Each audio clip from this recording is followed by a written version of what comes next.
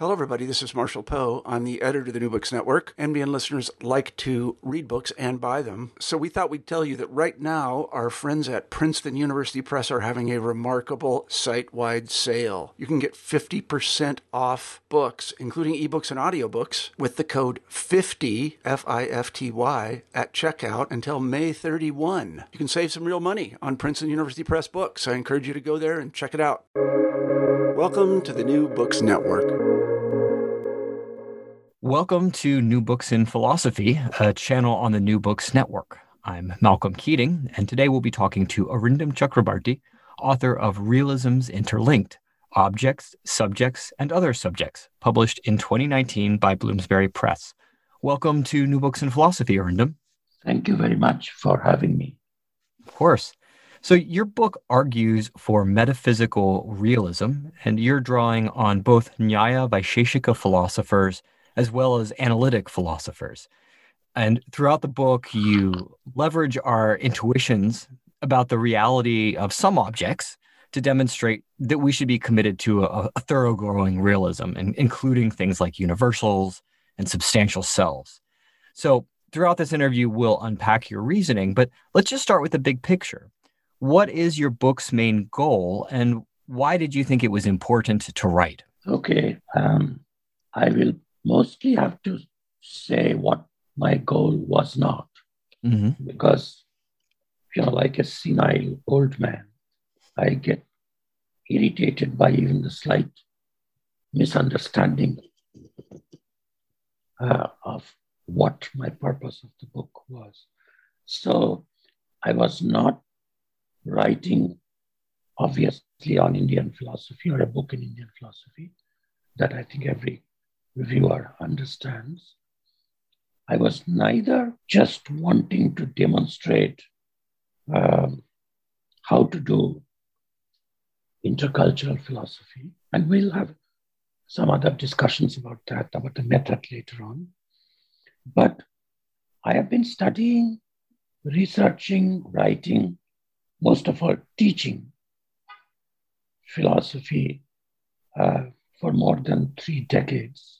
And the personal goal was, the proximate goal was not just to collect my own papers on metaphysics and epistemology, because those are mostly what I have collected, but to explore the interconnections between apparently stray paper articles and topics that I have picked up. And mostly my orientation, because of my training with my 2 great teachers and 3 great teachers, philosophy of language, was first with the great Calcutta philosopher of logic and language, Professor Pranab Kumar Sen, and then with Professor Michael Dummett and Peter Strawson. So I approached all of these issues, for example, meanings of a pronoun like I, meaning of the adjective true, and the strange noun nothing, for example, and the meanings of these words.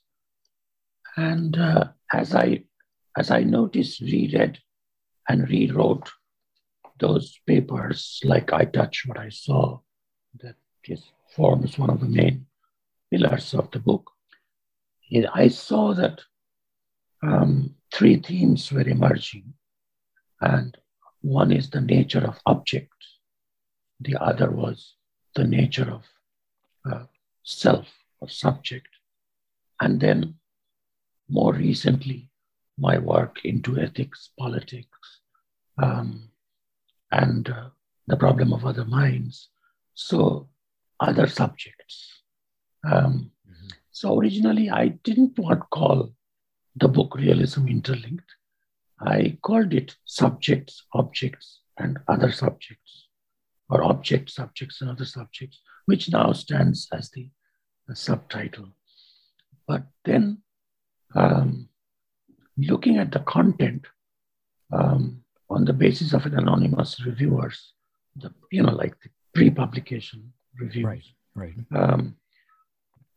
Colleen Coulter, the Bloomsbury acquisition editor for philosophy, she suggested that why don't I bring to forefront my stake for realism. And even now, recently, I saw, just today actually, that in a blog, Elisa Freschi says, I'm an outspoken realist. Once again, like an old, annoying person, I would say, well, that's not what the goal was. It was not really to defend realism, but, and I thank Colleen for that correct title, the link between different realisms. So I think I want to show that it's perfectly okay to be an across the board anti-realist about universals, external objects, about selves, about God, whatever, about the past and the future, which I don't talk too much about in this. Well, there is a chapter on the future, I think. Right. But it's perfectly okay. And as I think my friend Mark Sitteridge says, to be an across-the-board anti-realist about everything, without being quite Nagarjuna or J. Garfield-like, that all philosophical problems are kind of some kind of disease of misunderstanding language or something. I think the problems are very genuine. So I just wanted to explore. The goal of the book was both personally as well as intellectually, academically, philosophically, to show the connections between being committed to a mind-independent reality of, let's say, common properties and external objects and some self, which is permanent, need not be immortal, but permanent across different corporations. And if you are not committed to that, if you refute that, then, of course, you have to pay the price of also not being able to take physical objects in a realist way.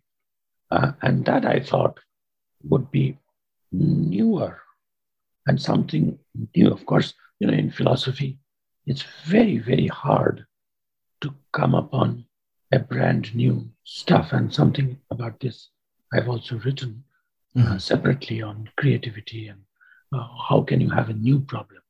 And but once again, it was not. I'm a little. I can put it this way.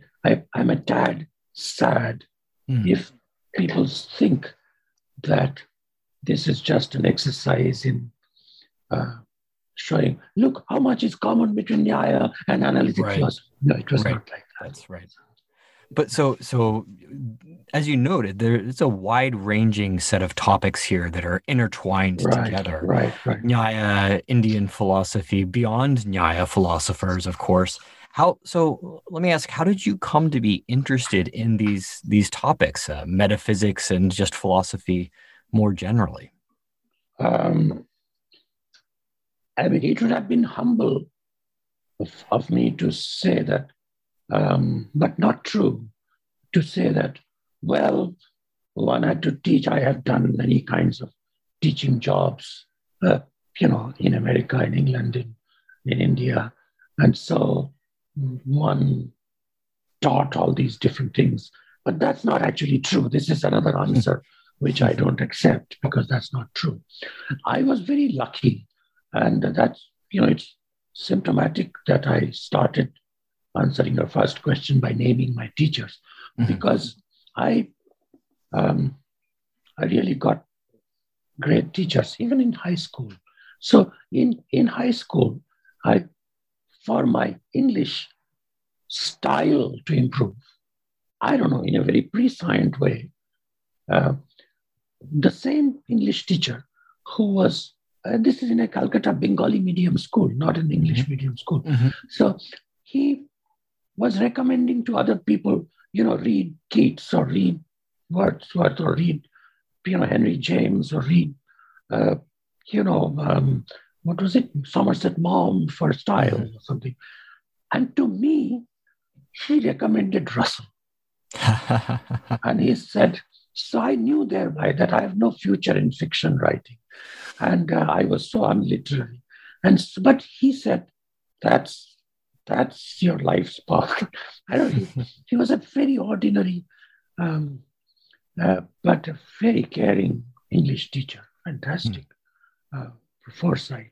So he gave me this book called In Praise of Idleness, which is not even and that got me from 8th grade, 9th grade, 10th grade, 11th grade, and then first year. By the time I came to Presidency College, Calcutta, to study philosophy honors or something, other people from other disciplines, historians and who are kind of famous people now, they started writing in the college magazine that he is the prospective chairman of the Russell Snob Society, who, after all, always dresses in a dhoti. So I had nothing to do with Russellian or, I hated sort of Anglicization in sort of demeanor and dress.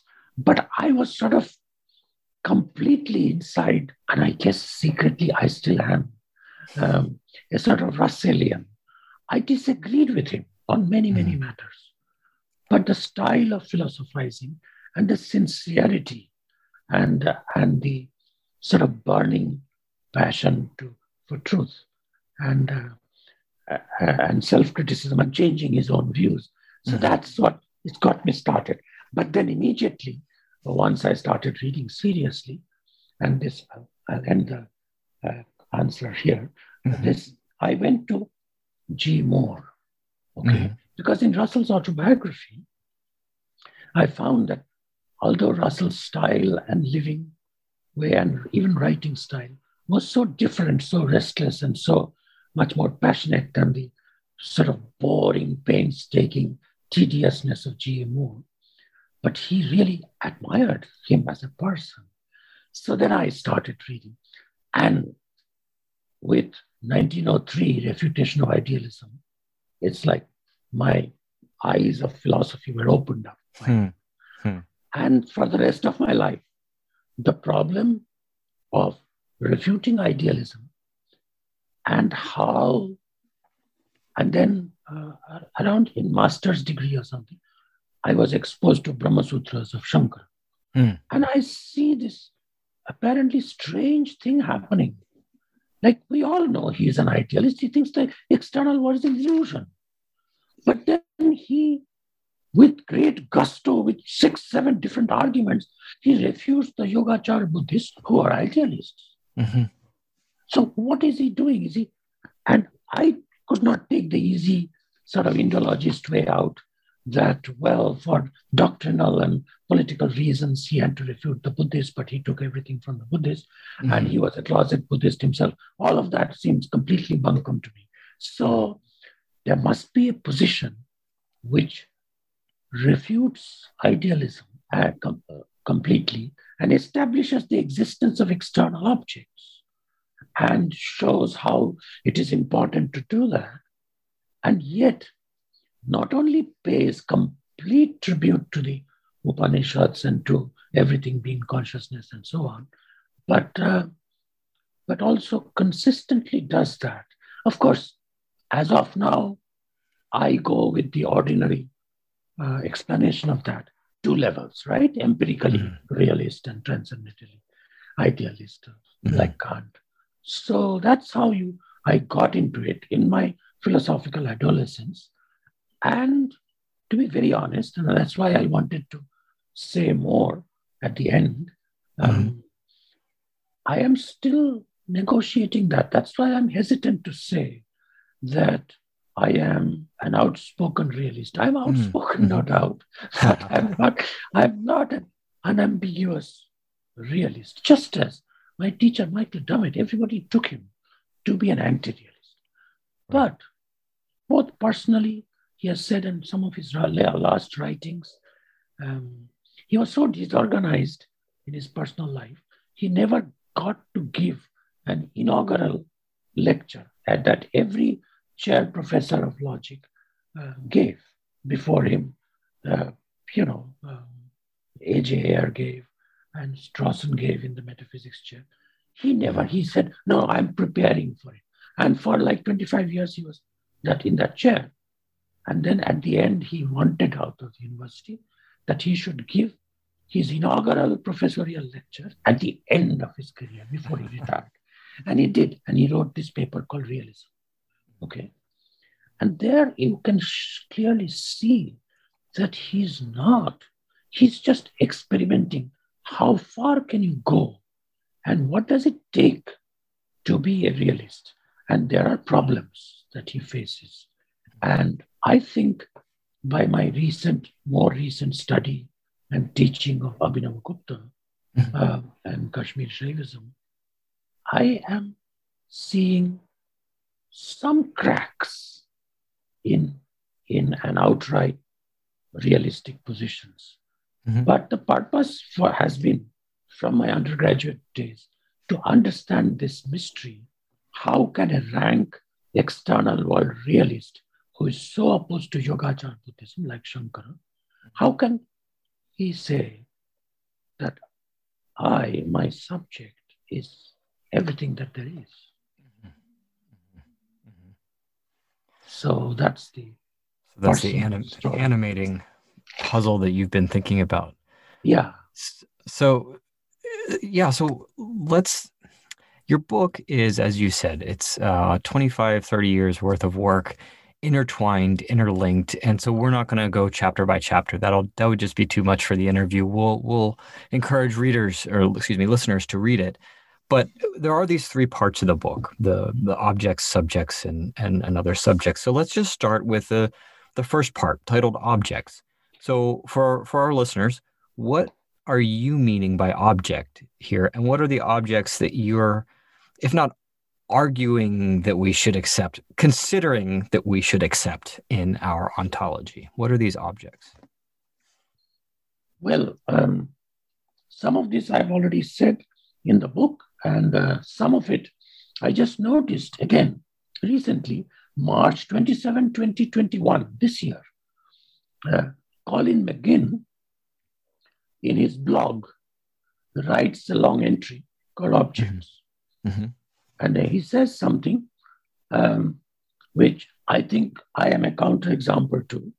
Mm-hmm. He says, the word object occupies a prominent place in philosophy, but it is seldom scrutinized in any depth.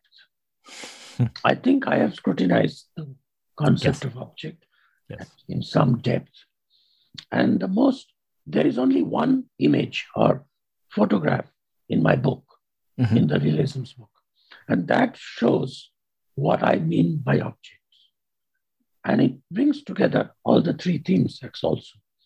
And the picture is of El Greco's, by painting of El Greco's, where not only two men of different ages, one little boy and one older man, with the light of a candle, is examining something together. But apart from two human beings, two conscious beings, there is a monkey which is also looking at it. Now, so an object is something that different individuals, human individuals, and humans, non-humans, all of them, and maybe gods, I don't know, angels, but from many different perspectives, when the embodied perspective of these different people are different, but they can all focus together on a single thing. And that thing is an object. Okay. And this availability of a single object a single item of attention is central to it. But equally central are about four or five other features. One is what is referred to by a word. And here, in my usual style, and I don't do this only in reading English texts by switching to understand the use of the word object, by understanding Sanskrit words, 3 words, Mhm.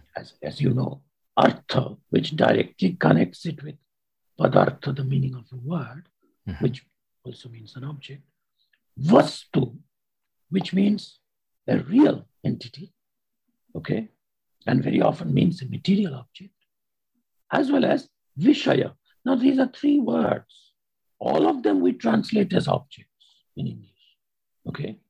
And similarly, when I read about, in Sanskrit, about what is the Vishaya, I immediately think, and I would urge my students and fellow researchers to think that don't keep Sanskrit studies or Indian studies so pure, okay?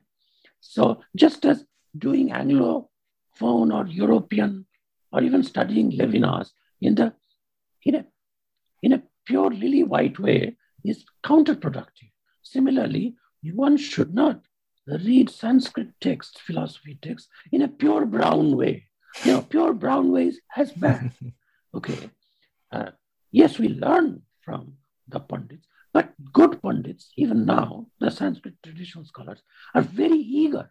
I wrote this Sanskrit book on contemporary modern Western epistemology, Adhunika Pratitya Pramana Mimamsa, and not because I wanted to advertise how great Western philosophy, but because the Sanskrit speaking Pandits in 2002, 3, 4, they were eager to know, are these problems of ours discussed there? And they want to enrich. So everybody knows, even the greatest, except the sort of Hindu chauvinists who think everything is already there in the Vedas and nothing. Everybody, the more traditional Sanskrit scholars, they are the more eager to know, what is in the West.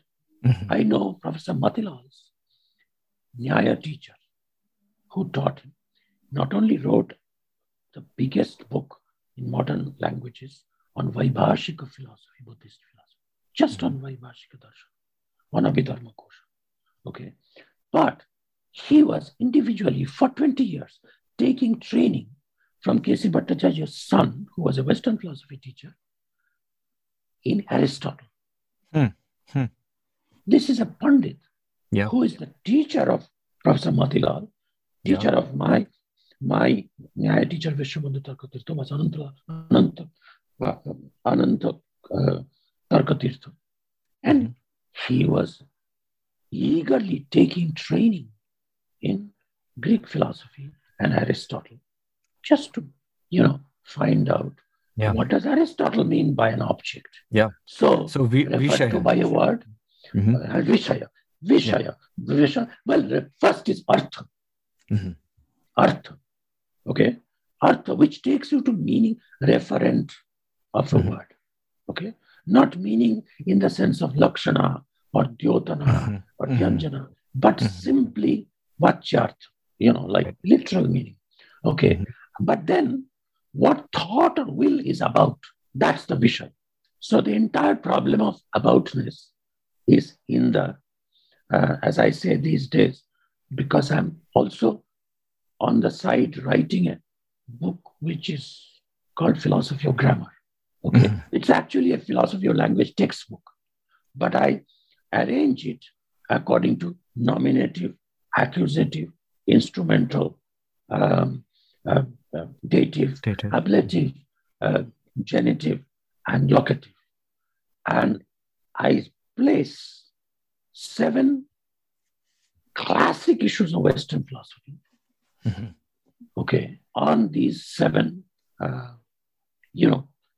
verb-related roles. That's what I call the karak. I no longer call it cases. Although initially I thought I would call the book All That Is the Case. But it's more accurate to call them. So the entire problem of freedom is in karta, the doer. But more of that. The second is accusative. This is part 1 of the objects, one of the chapters in the book. Accusative, the grammatical accusative. So what thought is about, what will is about, what more than one subjects can perceive and focus on, which I started with, something independent of our knowledge. And I like to put it these days as something which is ignorance tolerant. That is, it can exist tolerating everybody's ignorance about it. That is my ignorance about it. So I may be ignorant about it, which actually gives us access to a very not yet fully explored concept in Advaita Vedanta that Mohanty has done good work on, which is the object of ignorance, not just object of knowledge, which takes you back to Meno's paradox. Like, if you ask somebody, a student says, "Sir, will you please teach me this? I don't understand this. I don't know this." Right. You can Socratically ask that person, "Can you be a little more precise? What is it that you do not know?" Right. And as he tries to be precise, the object of ignorance at some point turns into an object of knowledge. So that's another sense of object. Sorry. Yeah. Right. So those are senses of objects. And so among these kinds of mind-independent entities, contents of our thought, objects of our thought, you consider, for instance, universals. Yeah. And the reality of universals. Now, this is a discussion that for people working in analytic philosophy, if they know Strawson and Armstrong and others, this is familiar terrain. But one of the interesting aspects of the work that you're doing here is considering not just the existence of universals as real entities, right, but the fact, this idea that we can perceive universals. So we can hear things like the musical work, not just the tokening of the work, or seeing things like whiteness or hoarseness. Can you tell the listeners a little bit about this argument? Why would we think that universals are not just real, but perceptible? Right. And again, like in other subjects, other topics, it is a very living question for me, not just to figure out which faction between nominalism and realism about universals, a Parsian realism about universals, or a Armstrongian, where I shall place my view. I'm not that hung up on, just locating myself in one of these parties, because I think the best thing lies, as in the setup of the Bhagavad Gita, between the two armies, right? Between the two armies, you get the best picture. And so I actually did some empirical research, just like psychologists do, asking around people. So when I was a fellow at Trinity College, and I was writing in Cambridge for some time, my best friend was a young composer, music composer. And I would go to his room, and I'll see that, he's writing the score. And so my simple question was, do you think the musical work that is emerging, is that work these little squiggles on the paper that you are writing? He said, no, not at all. Okay, the squiggles, are particulars. He himself said. So I said, what do you mean? So he said, well, this work, if it catches on, it can be played by different groups at different times. And I would say, over 50 different renditions of it, different orchestras, sometimes even different instruments on the harpsichord or on the piano, okay, and something like that.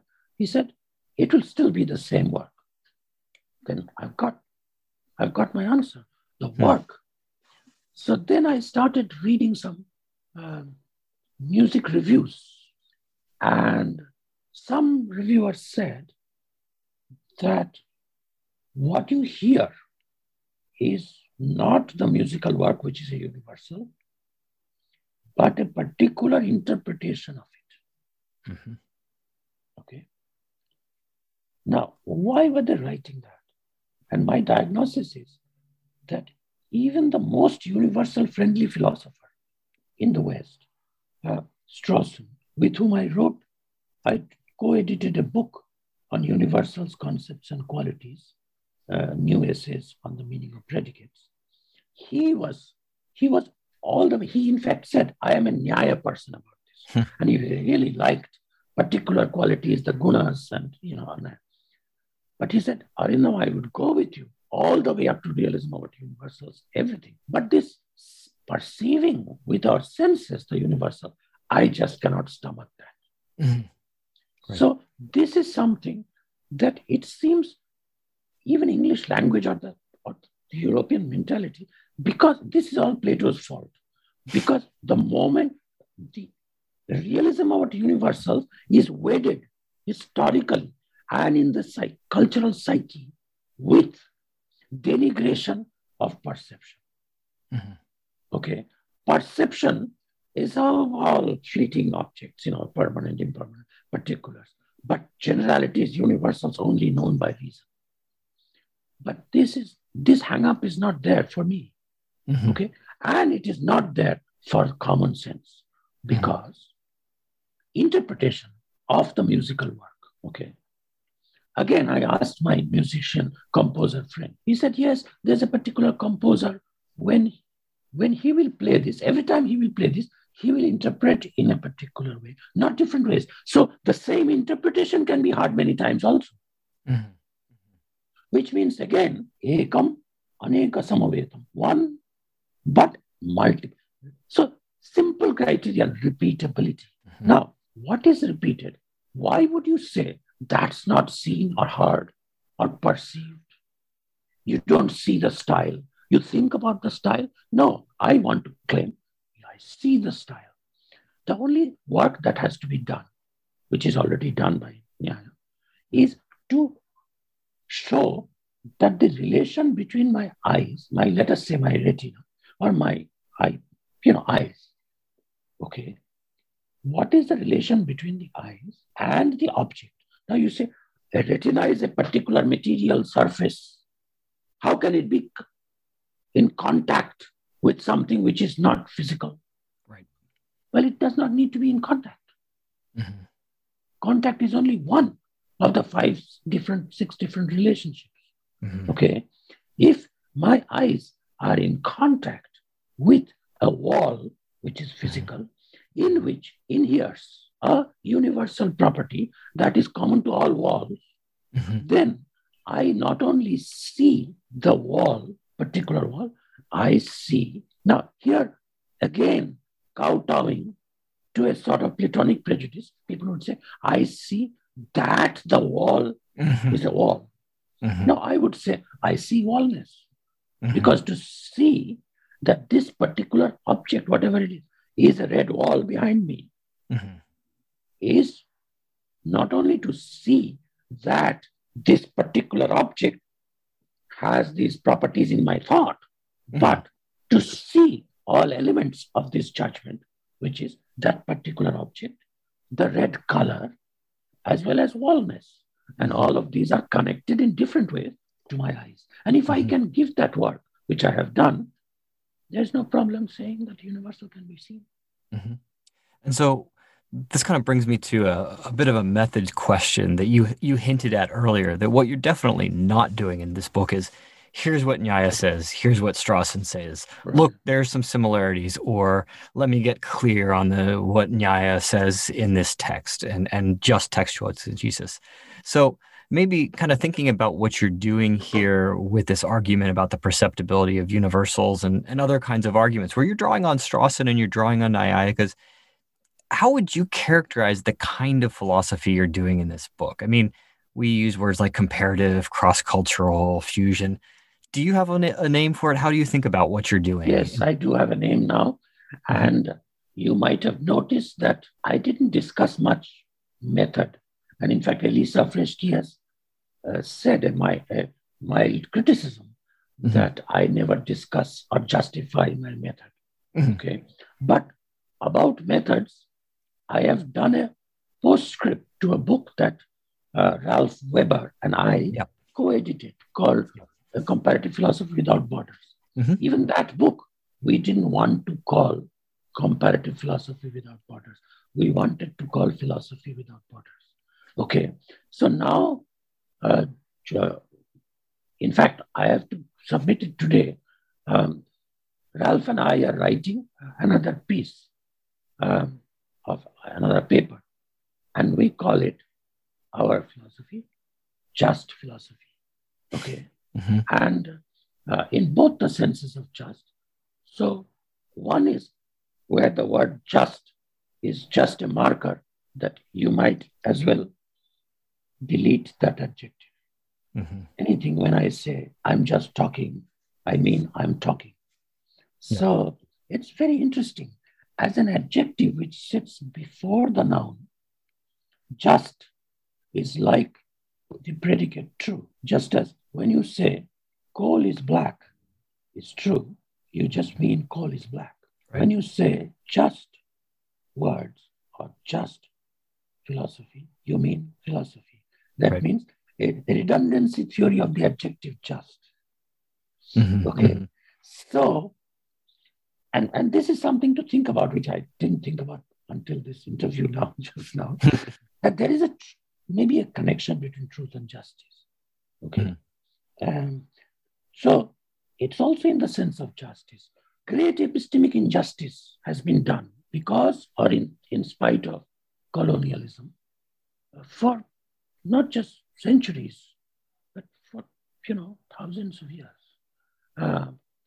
Well, it was not an injustice. If the Romans discussed Roman philosophy and exoticized whatever is happening in India, and we discussed Indian philosophy, that was one kind of injustice, not knowing what the other person is doing and distorting it. But once global connection is made, once regularly Oxford philosophers are going to teach philosophy to China, and I talked to Sir John Searle once here with my senior and now late lamented colleague, Elliot Deutsch. We went out for a dinner. And we all asked, John, you've been going to China for many years to teach philosophy. Do you talk about Confucian philosophy? Have you learned? And politely, but not so politely, he said, well, no, they want me to teach philosophy, not Chinese philosophy. And I don't know anything about Chinese philosophy. And I have no interest. And it's not philosophy in our sense. Now, these are great epistemic injustices that you are another compatriot of mine who are working against it. But look, you cannot work against it if all you publish, all you teach is ghettoized as Indian philosophy or comparative philosophy. And it's not just a rebellion, because anyone who reads this book, anyone who reads Janardhan Ganeri's Self, anyone who reads this book should see that what is going on. It's philosophy. The only difference from Lily-White philosophy is that it does take notice of Lily-White philosophy. That's all. But I don't want to encourage or myself ever practice this kind of animosity, because more than 60% of this philosophy I've learned from the West. Yeah, sure. But then that has helped me rediscover the Upanishads in a very deep, deep way. And so I would just add one more thing. And that's something that I cannot, in a meta-philosophical way, still clarify, because this is one of the very important questions that I have. But the adjective just philosophy, as I said, should be just eliminated. What I'm trying to do in this book is philosophy. And I don't want it to sound pompous, but I'm not doing comparative. But I'm also trying to do, I will never say this out loud, but I'm trying to do deep philosophy. Now, and as soon as I say that, and now, at least for the last 4 or 5 years, since I went to Stony Brook for 2 years, I would start a Wittgenstein seminar always by asking this question. What makes a thought, an experience, or an emotion, or a relationship? These 4 things: a thought, an experience, an emotion, or a relationship, deep as against shallow. Because there is a strain in Wittgenstein's later philosophy where he says everything lies on the surface. Right. Which is not to say it's shallow, because the surface, including the skin of human skin, is something pretty deep. Okay? And thought about it, but it's not clear. So I asked the students, very brilliant, bright PhD students, what do you mean by deep? And some say complex. The first answer, long lasting, that goes away immediately. Because lots and lots of long lasting relationships are very shallow. Okay. And lots of very deep relationships can be short lived, which is unfortunate, but it happens. Similarly, emotions. Okay. You can have an intensity. Intensity does not make deep. So we have settled on complex. But these days, I'm thinking, and this connects it with today's interview. Deep, a thought or a set of thoughts or a set of emotions or a set of relationships that we have are deep when they're interconnected. And when one is aware, even vaguely aware of the interconnection. Your anger is deep. If you are angry at your beloved, and the anger is deeply, you perceive it to be connected to your love, especially those things are deep, like philosophy, which discovers connection among not apparently unconnected things, philosophies, views, but also opposite views. So the ultimate task would be to do philosophy in such a way that you can show, and this is sounding very Hegelian now, which I don't like, but that a practice of philosophy, for example, my inaugural lecture, I would like to send you that in Stony Brook, is called Pain, Poetry, and the Practice of Philosophy. And so philosophy of pain, done through neuroscience, through phenomenology, through cognitive science, everything, through just examination of what Buddha means by dukkha, three kinds of dukkhas, etc., etc. Philosophy of pain becomes much more than exposition, much more than spiritual practice, much more than meditative. If you discover that it has something very deep to do with philosophy of pleasure. So the opposites get related, and then both gets deep in that sense. In that sense, what the book is trying to do, and I'm trying to do more after the book, is deep philosophy. I hope it's not sounding too arrogant.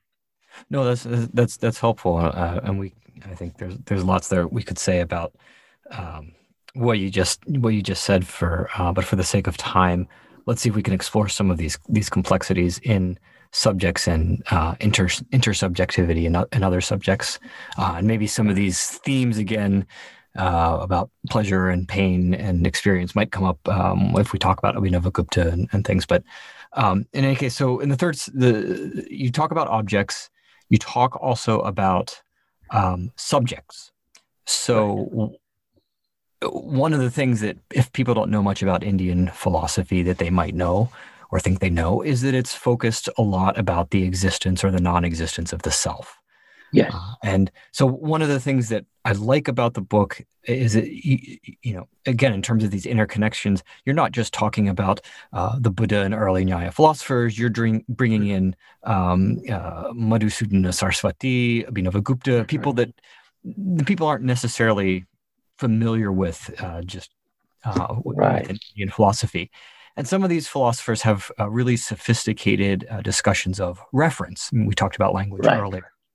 And how we can derive ontological conclusions from just our ordinary linguistic use, like the word I, this indexical. And of course, this connects up with Strawson very well. So maybe can you just explain to us a little bit here about the conclusion that the indexical I refers to this thing you call a Strawsonian person. So in this section that I'm thinking of, you're bringing together this idea of Strawsonian persons, and you're juxtaposing it against Abhinavagupta, Madhusudana Saraswati, Gadadhara, and a range of philosophers here. So we can't get into all the details, but what's going on here at a high level? Right. I'll give a sort of scholastic sounding answer, but just to go to Advaita Siddhi of Madhusudana Saraswati, I mean, there are these arguments that that I quote on page 120, 121. So whatever is meant by the word I is the first premise, is other than the self. Now, it's not a premise, it's the conclusion, like in the Indian formulations of the arguments that you start with the conclusion. What I'm trying to prove. Why? Because it is an object of the sense of ego. Okay. So there is this, just as you have noticed that there is a distinction, everybody has noticed, between inner sense, which is called manas, translated misleadingly, but all pervasively as mind, right, and self, because manas is just an inner instrument and instrument of awareness, and not the subject of awareness or the nominative, the agent who knows. The knower is the self. right. The introspective way of the organ of sensing one's own mental states is manas, mind. But apart from this inner sense and the self, which are distinct, agent and instrument, okay, there are two other things that we are heir to from Sankhya.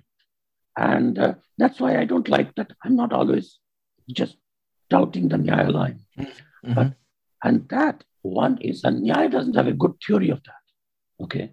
But Sankhya and Vedanta does, phenomenologically, when the individuality that is left over in our complete lack of any sensation or perception in deep sleep. Okay, in deep sleep, the bliss body, the Anandamaya kosha of the self is still alive, which registers this joy that we have out of not knowing anything. And for about an hour or so, if you are lucky, you have it completely, not just REM sleep, but deep sleep. Okay, which is, and how is that defined in Yoga Sutra, which is Indian psychology, that it is abhava pratyalambana vritti, that it is that state of the mind of which the object is absence of all stimulus, no stimulus. But who registers that? Now you would say the self registers that. No, because when you identify, you can point at that.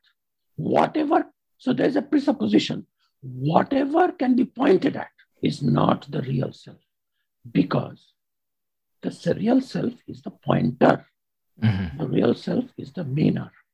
I would insist, even if it takes 2 more minutes, I would insist that I would like to read a small passage from K.C. Bhattacharya in this, which I have not talked about in the thing. But why Straussonian person? Because when you ask, the word ahamkara, ego usage, literally means whatever is meant by the word I. So in this chapter, I was saying what is meant by the word I. We are trying to grasp this transcendental unity of our perception, but that cannot be meant by I. Okay. So there I go against Kant. If you think that Kant was saying in the I think that accompanies all possible experiences, which unites them, I is a word. No, even Kant doesn't mean I as a pronoun. When the pronoun I, when I refer to myself by I, it must be something, since I use it in communication, that's the first step. It must be something that my interlocutor can see what thing I am meaning. If it is something that is accessible to only me and not even accessible to me because it is transcendental, it cannot be meant by any word and therefore not by the word I. Since the moment I say I am sad, I have got vaccinated, and then another person understands, you have got vaccinated, Arindam has got vaccinated, without making Arindam and I synonymous. I want to capture for I something which is both bodily and conscious. That is, both has be predicates and am predicates. And that's a Strassonian person. And that is called by Madhusudana Saraswati, not Atma, but the Ahamkar Vachya. And what is it called? Aham Padavachya. So Aham Arthasya Anatmatvam, that the meaning of Aham is not the Atma, but Ahamkar, the meaning of I usage. And that is called Chit Jada Granthi. It's a knotted, tangle of consciousness and materiality.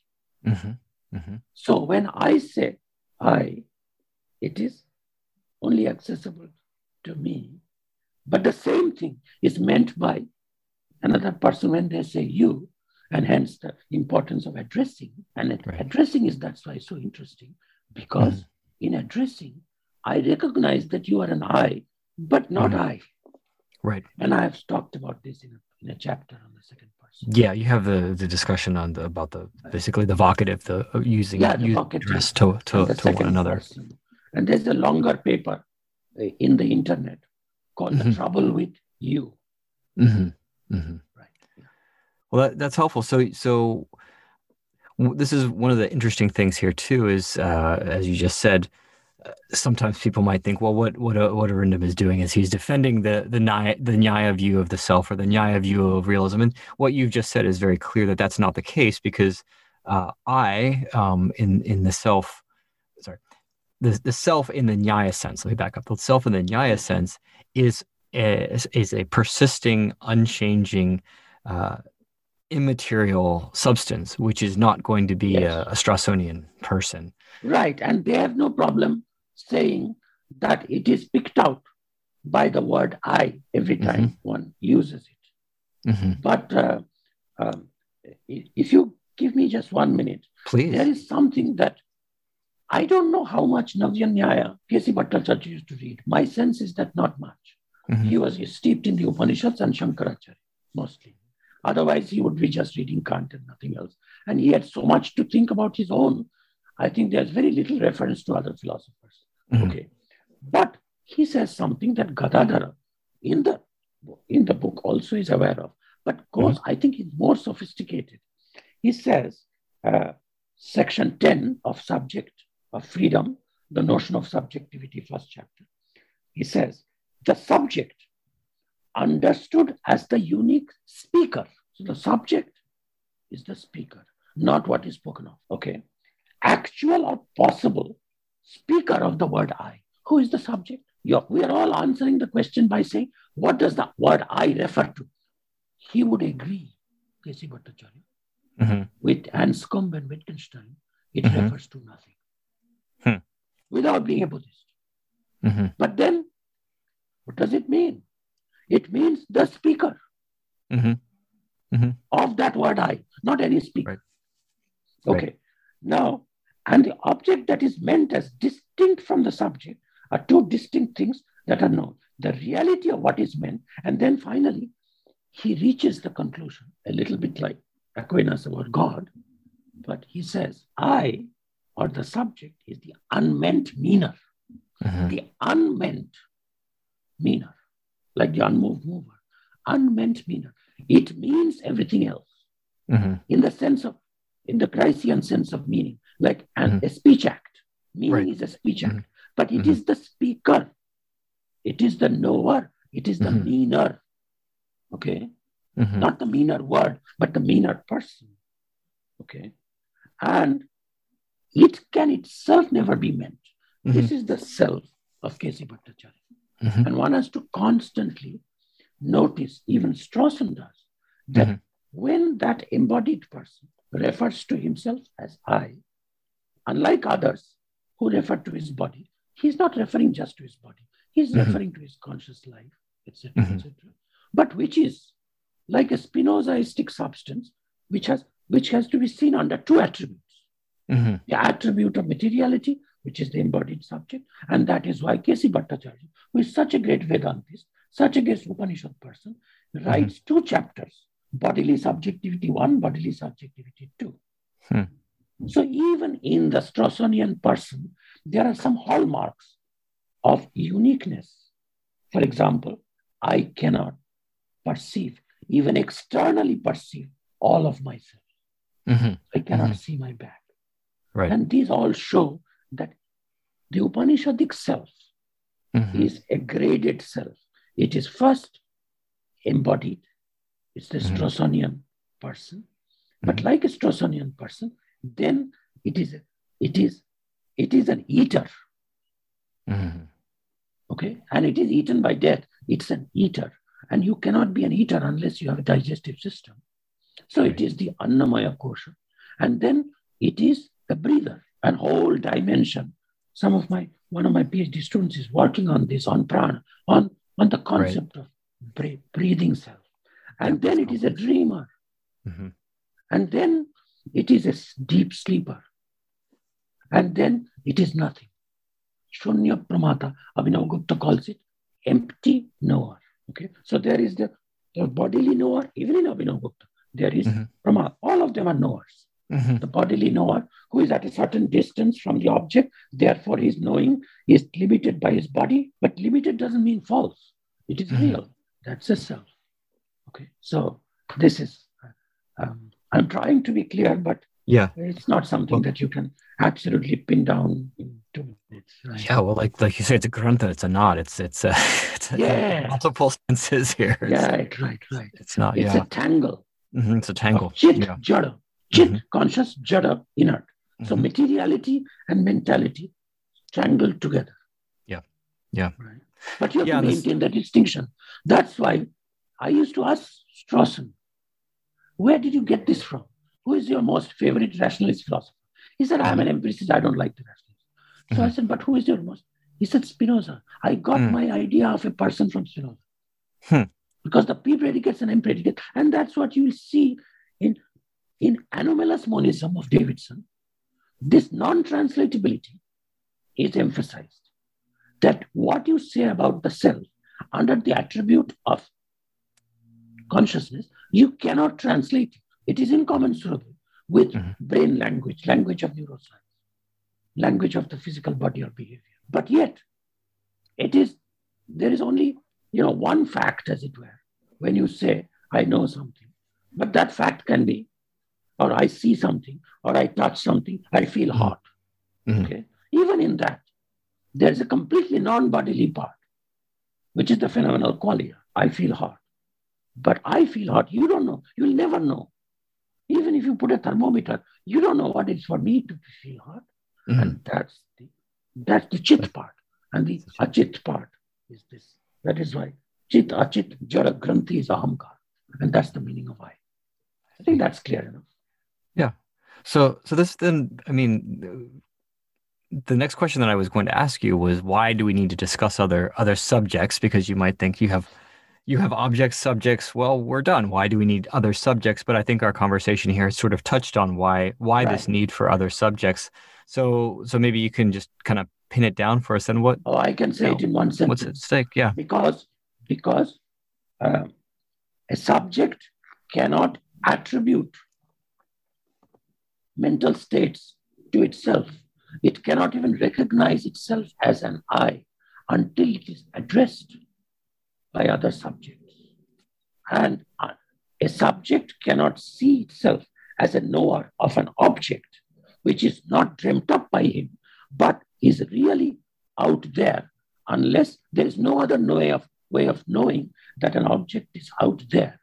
And therefore, I am someone seeing that object without making sure that other people can also see the same object. The distinction between appearance and reality, which is fundamental for any kind of realism, it comes from detection of illusion in one's own perceptions. And that detection of illusion can only be prevented by asking around other people, however foolish that might be. Do you also see it like that? Okay.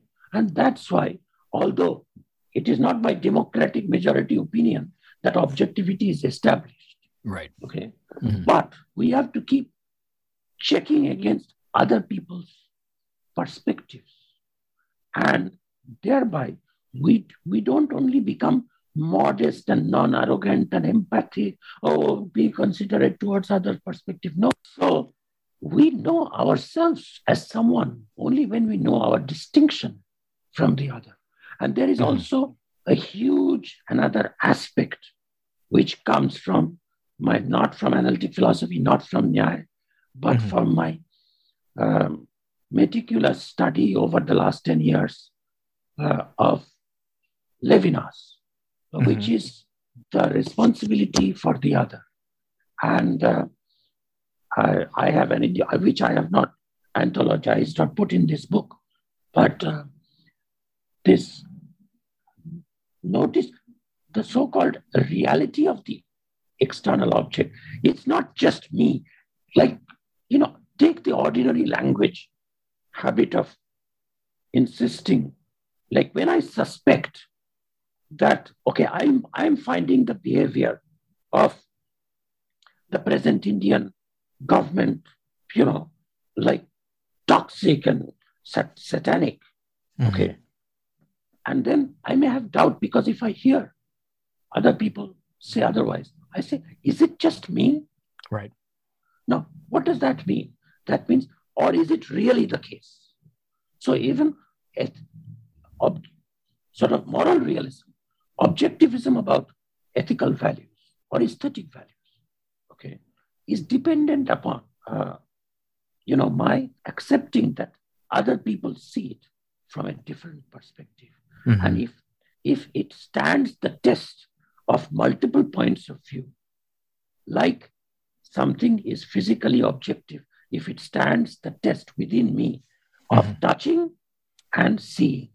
Similarly, if it stands the test of both being perceived by me and other human beings, and the otherness goes even beyond that, also being perceived and found to be, let's say, edible or found to be nourishing or by animals.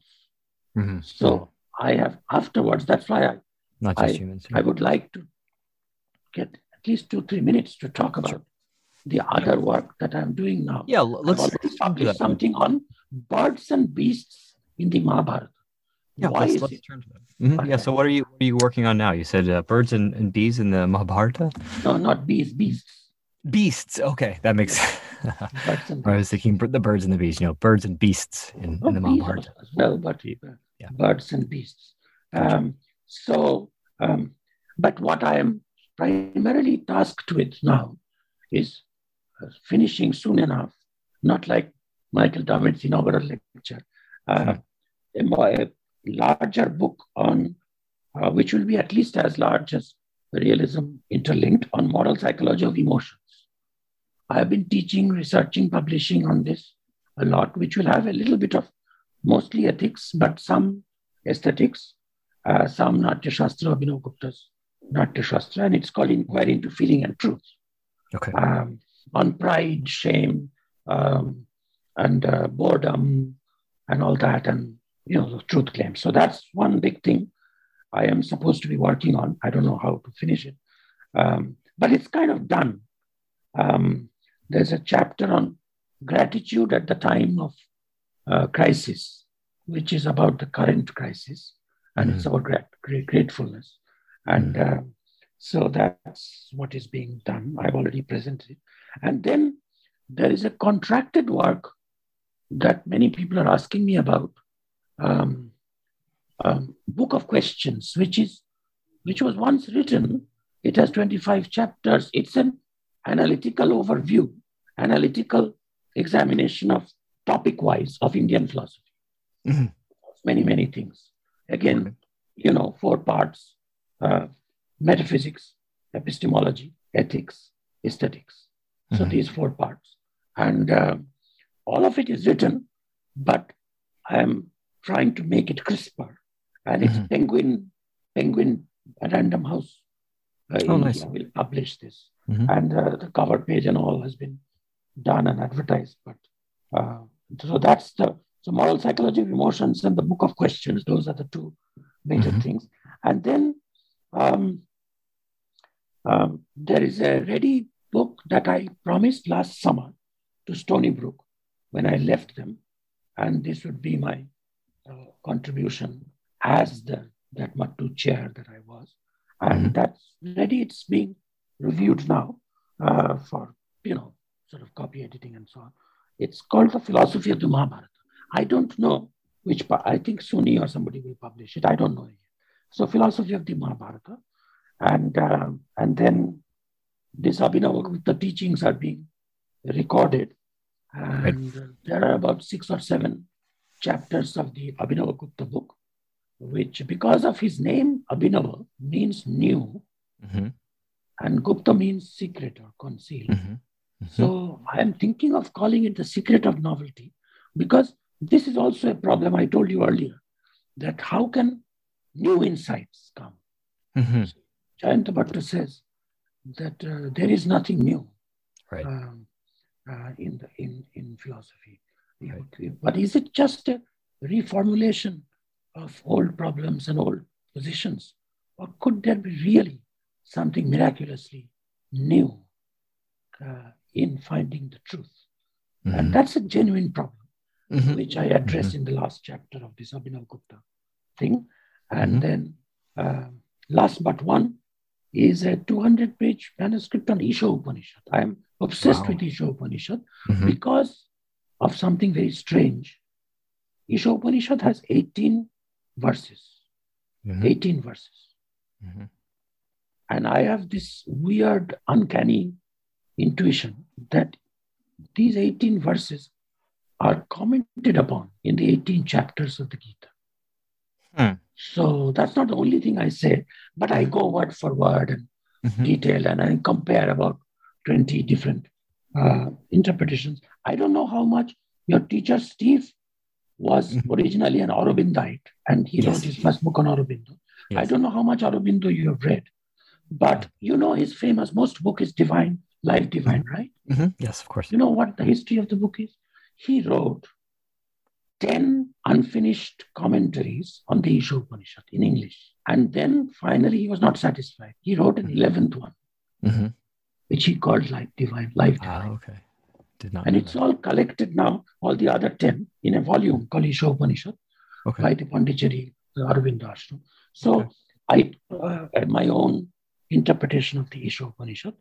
And the last is, in the context of Book of Questions, at the last chapter, I raise a speculative possibility, which is most crazy, that the world, the universe, reality, may not be a totality of things or a totality of facts, but maybe a totality of questions or problems. So what is a question is something that I am working on almost every day. And I'm finding all sorts of corroborations in Abhinavagupta. But it's a still very undeveloped, undefended idea that there is some kind of a gappy openness in reality itself, and maybe in the self, that it not only asks questions, consciousness, but it is of the form. It is ontologically a question. Right. Have you read Asimov? Isaac Asimov? Yes. He has a wonderful story which called The Last Question about the future. If you read that, you get a little bit of an idea of where I'm going. Although I was not inspired by Asimov. Somebody else told me a month back that I should read that. Okay, great. Well, that is quite a lot of work that you're working on currently. We'll look forward to seeing those projects when they're done. Arindam, thank you again for taking the time to talk to us about your book for the podcast, and I really appreciate your time. So thank you so much.